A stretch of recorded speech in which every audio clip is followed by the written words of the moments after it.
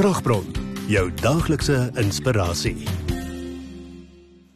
Matteus 7 vers 12 lees: Doen vir ander alles wat julle graag wil hê, hulle vir jou sal doen.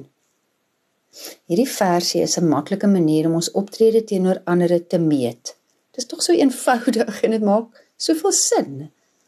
Hoekom vind party van ons dit dan soms so moeilik om hierdie beginsel toe te pas? Ek glo dat die probleem dikwels lê in hoe ons ander takseer. Ons sit mense in verskillende bokse van verdienste. Ons naaste vriende en dies wat vir ons goed is, nou ja, dis maklik om hulle te behandel soos ons graag behandel wil word, want ons dink dis regverdig. Die probleem kom in wanneer ons dink dat ander mense nie ons goedheid verdien nie. Nou ek glo dat mens grense moet hê in die lewe, en nie elke Jan Rap en sy maat in jou binnesirkel moet toelaat nie, maar die skrif sê dat ons selfs ons vyande moet lief hê. So die beste wat ek kan doen, is om hierdie eenrigting doen vir ander beginsel op almal met wie ek te doen kry toe te pas, sonder enige verwagting op 'n beloning.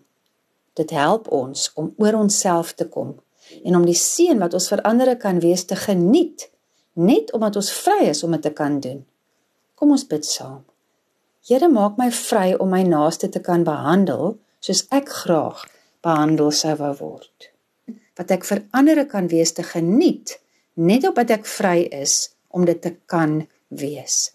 Kom ons bid saam. Here, maak my vry om my naaste te kan behandel soos ek graag behandel sou wou word.